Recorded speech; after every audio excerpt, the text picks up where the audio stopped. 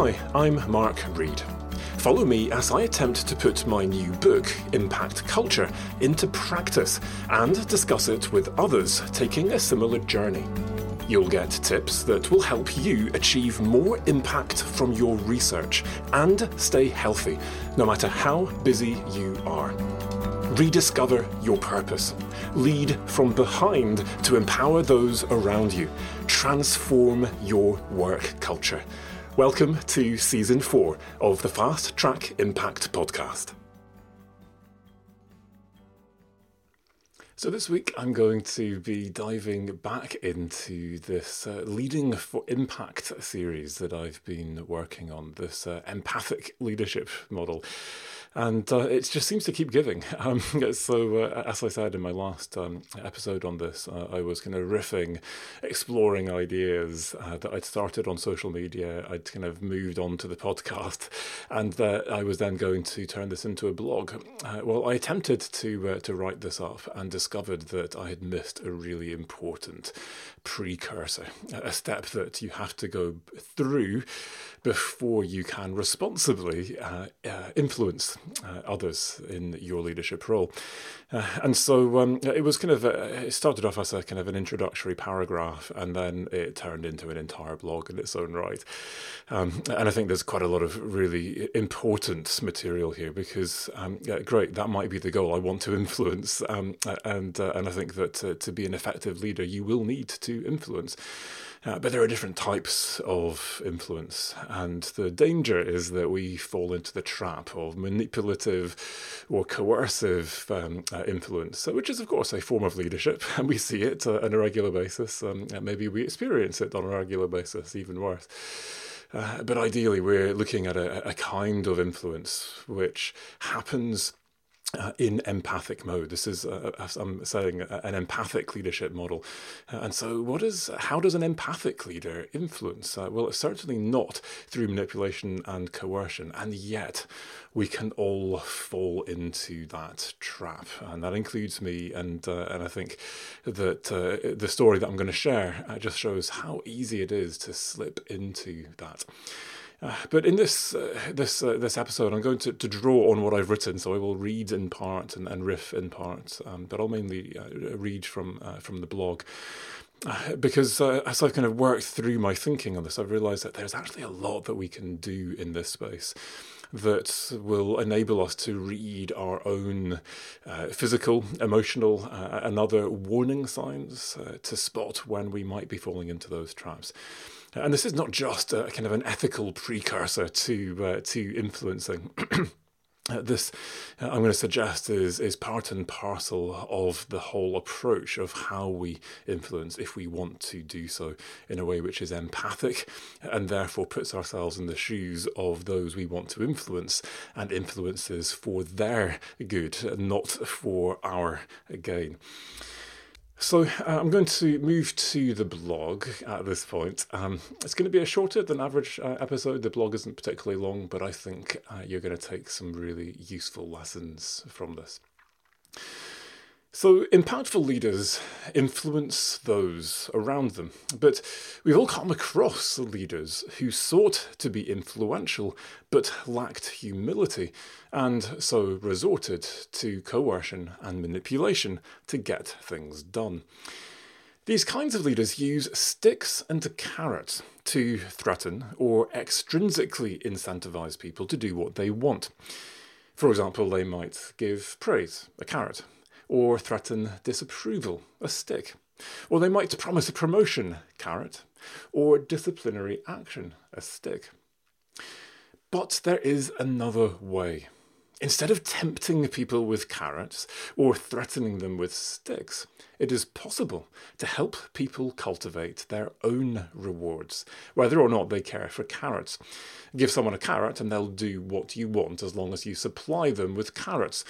Help someone grow their own supply of carrots, or whatever motivates them most, and their intrinsic motivation will push them to far greater things than your stick or carrot could ever have done. The empathic leader is naturally influential because they understand what drives the people they lead, and they can tap into those intrinsic motivations to help people to achieve their own aspirations. And who wouldn't want to follow someone who could do that?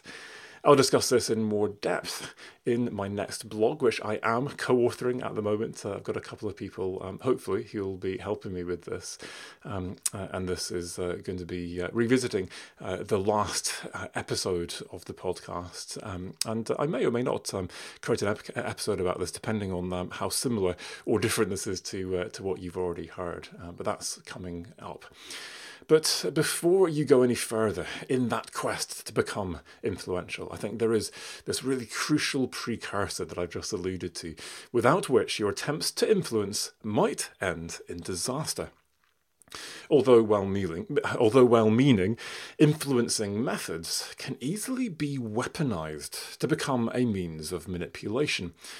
Dale Carnegie's classic book, How to Win Friends and Influence People, didn't become a bestseller because it helped people form deeper relationships. It did so because it enabled them to make friends with the right people and gave them tools to extract what they wanted from their new friends.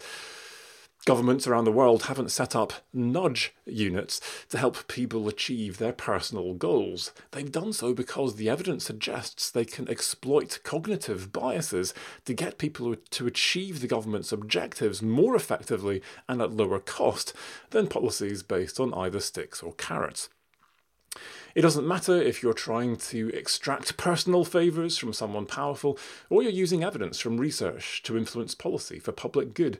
You need to understand your motives and the needs of those you're working with if you want to influence rather than manipulate. It is this empathic connection between your own motives and the needs of others that is the secret to using your influence to drive impact. If, that is, like me, you define impact as the benefits we facilitate for others. What is the difference between influence and manipulation? Well, when I'm training researchers in influencing skills, I regularly ask people to tell me the difference between influence and manipulation. And people find this question surprisingly challenging, as the difference is pretty subtle. On the surface of things, using your data and models to help shape a new government scheme that will tackle child poverty whilst saving public funds sounds like influence rather than manipulation, surely. And there's nothing wrong with this if you're convinced that your evidence will help achieve a policy goal for public good, and you work hard to make sure the relevant policy teams understand the solutions you're proposing. Whether these teams actually use your work or not is up to them, and they'll have to balance your evidence against other data and lines of argument in the decision that they ultimately make. However, this seemingly innocent attempt to influence others for good may slide into manipulation if you end up doing one of four things.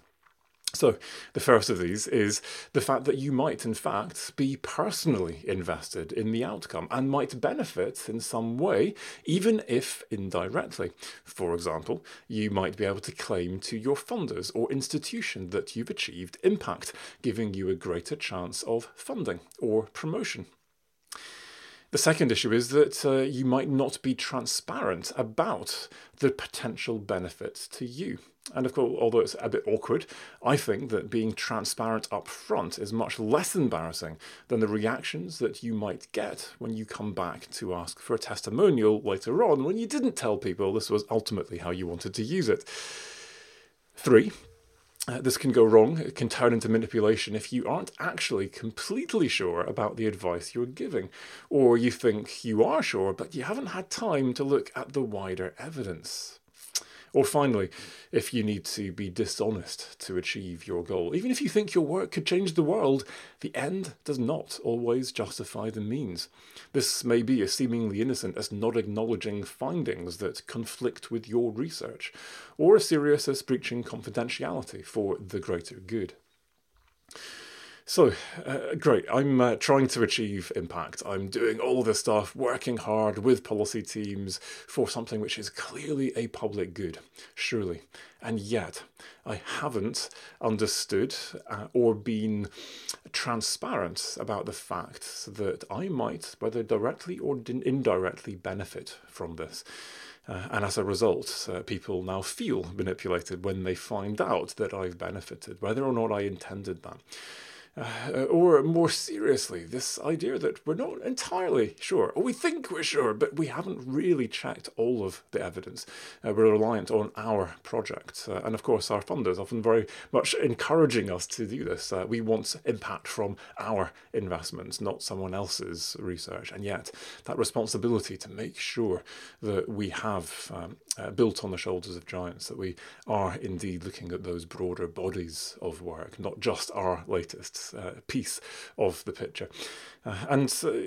Being dishonest? Well, of course, none of us are dishonest, at least not consciously, and yet we can slip into this when I just let something slip. Or I don't acknowledge the fact that there is another body of work that says the opposite thing to me. And I could say that, but why would I do that when it's going to confuse people, I say to myself. And yet, when people go away and read the wider literature and discover that there is a whole other body of work that says the opposite thing, all of a sudden I feel like I have been lied to, worst case scenario, at least that something has been held back, withheld from me. And that's not going to go down well.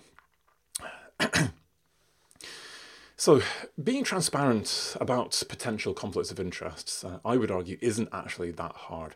And transparency is the answer to dealing with any kind of conflict of interest. I think people are naturally suspicious of people who offer to do things for free, thinking that there must be some catch somewhere. I just need to look harder.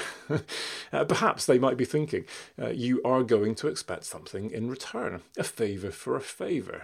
Let's just wait and see. There must be something you're hiding. And whether consciously or not, people are on their guard.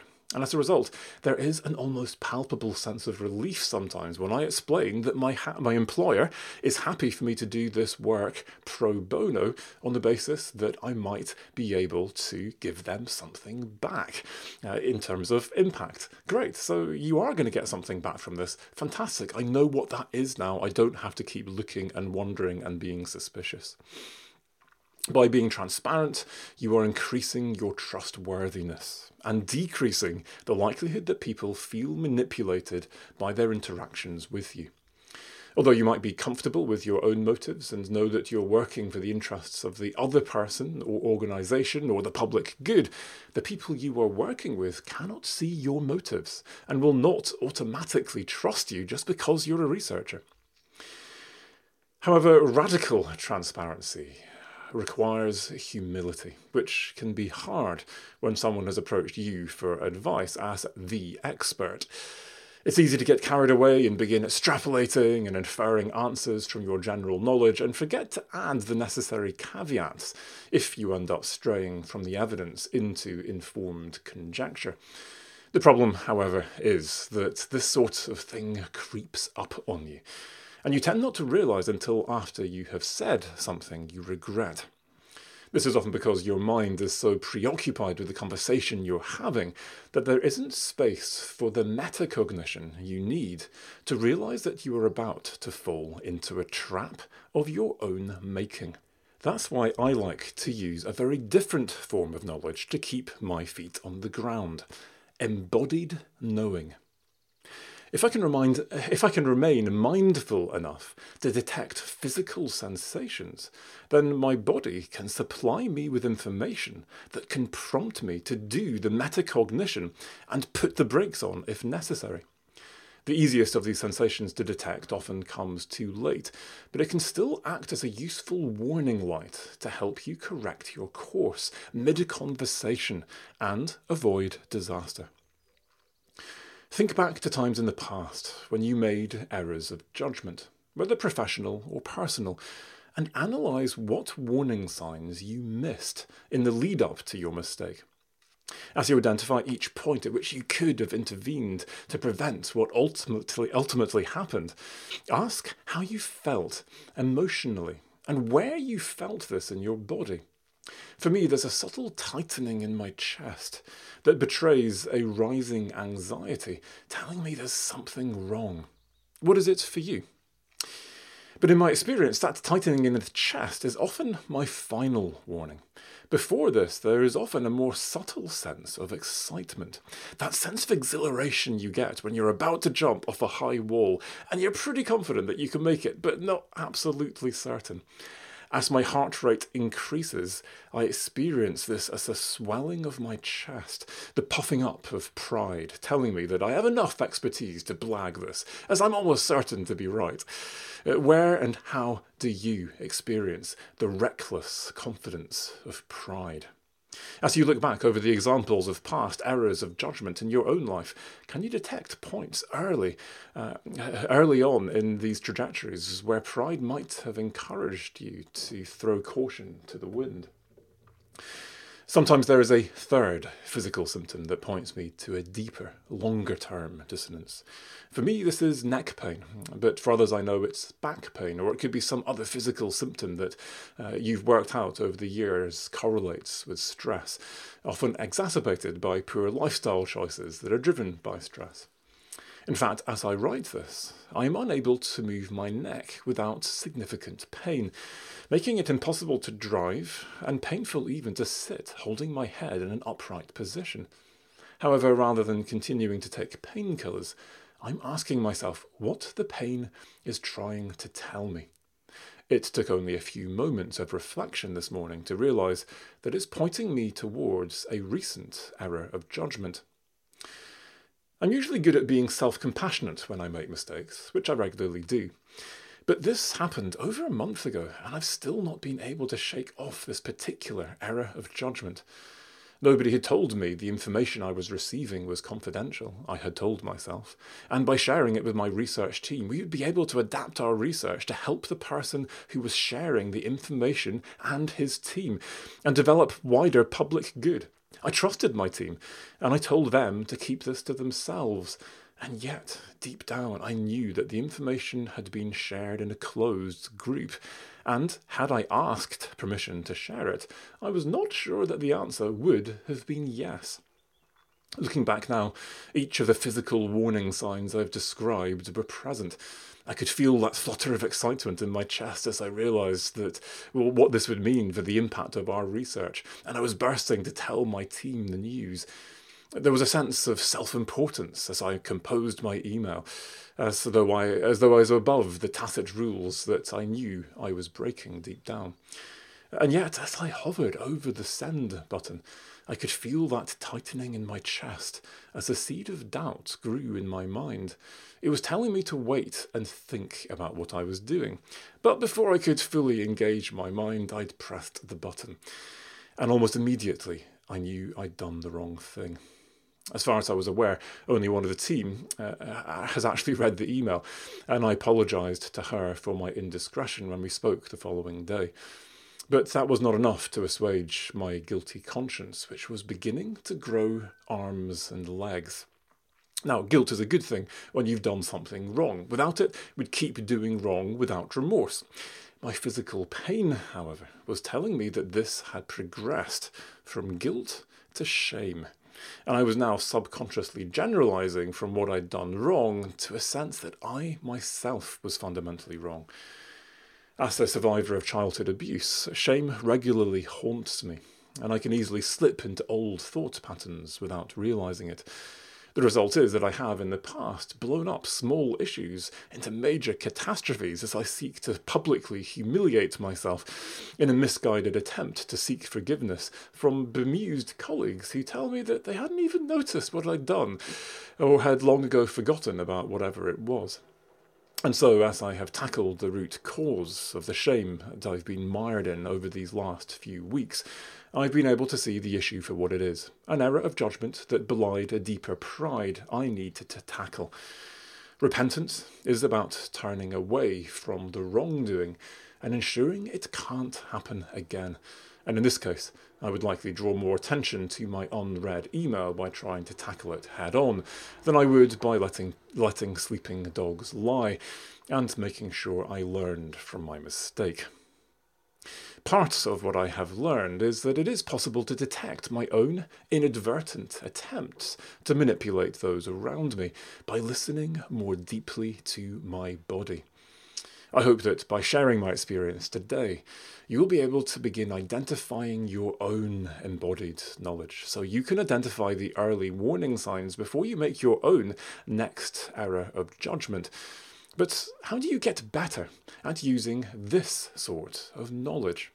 This isn't something that we're typically taught in formal education. However, for a leader who wants to be responsible as they are influential, this is an essential skill. So, how do you do this in practice? How do you learn a skill that involves the body more than it does the brain? Well, we instinctively know the answer. If we've learned to ride a bike or play a musical instrument, we have to practice. We need to use our muscles, and they will feed back to our brains and tell us when we are in balance or at the right position on the fingerboard. The more we practice, the more effectively we can read our bodies, and as the muscle memory develops, our body takes over without us having to even engage our conscious mind. In this case, we're exercising a mindfulness muscle. Instead of being fused with our experience minute to minute, we're able to stand back and observe ourselves and our emotions and be actively conscious of the moments we are inhabiting. If I am fused with my experience, when I feel nervous, I am nervous. But when I'm able to stand back from that experience, I'm able to observe that I'm feeling nervous and ask why, gaining enough perspective to notice that someone is sitting in the front row, reminding me of my mother. And now I can process that feeling rather than acting subconsciously out of it. To build this muscle, I've started taking 15 minutes in the morning and before I go to bed to try and just be present in the moment without thinking about my day, what I need to do next, or letting my mind wander into other random subjects.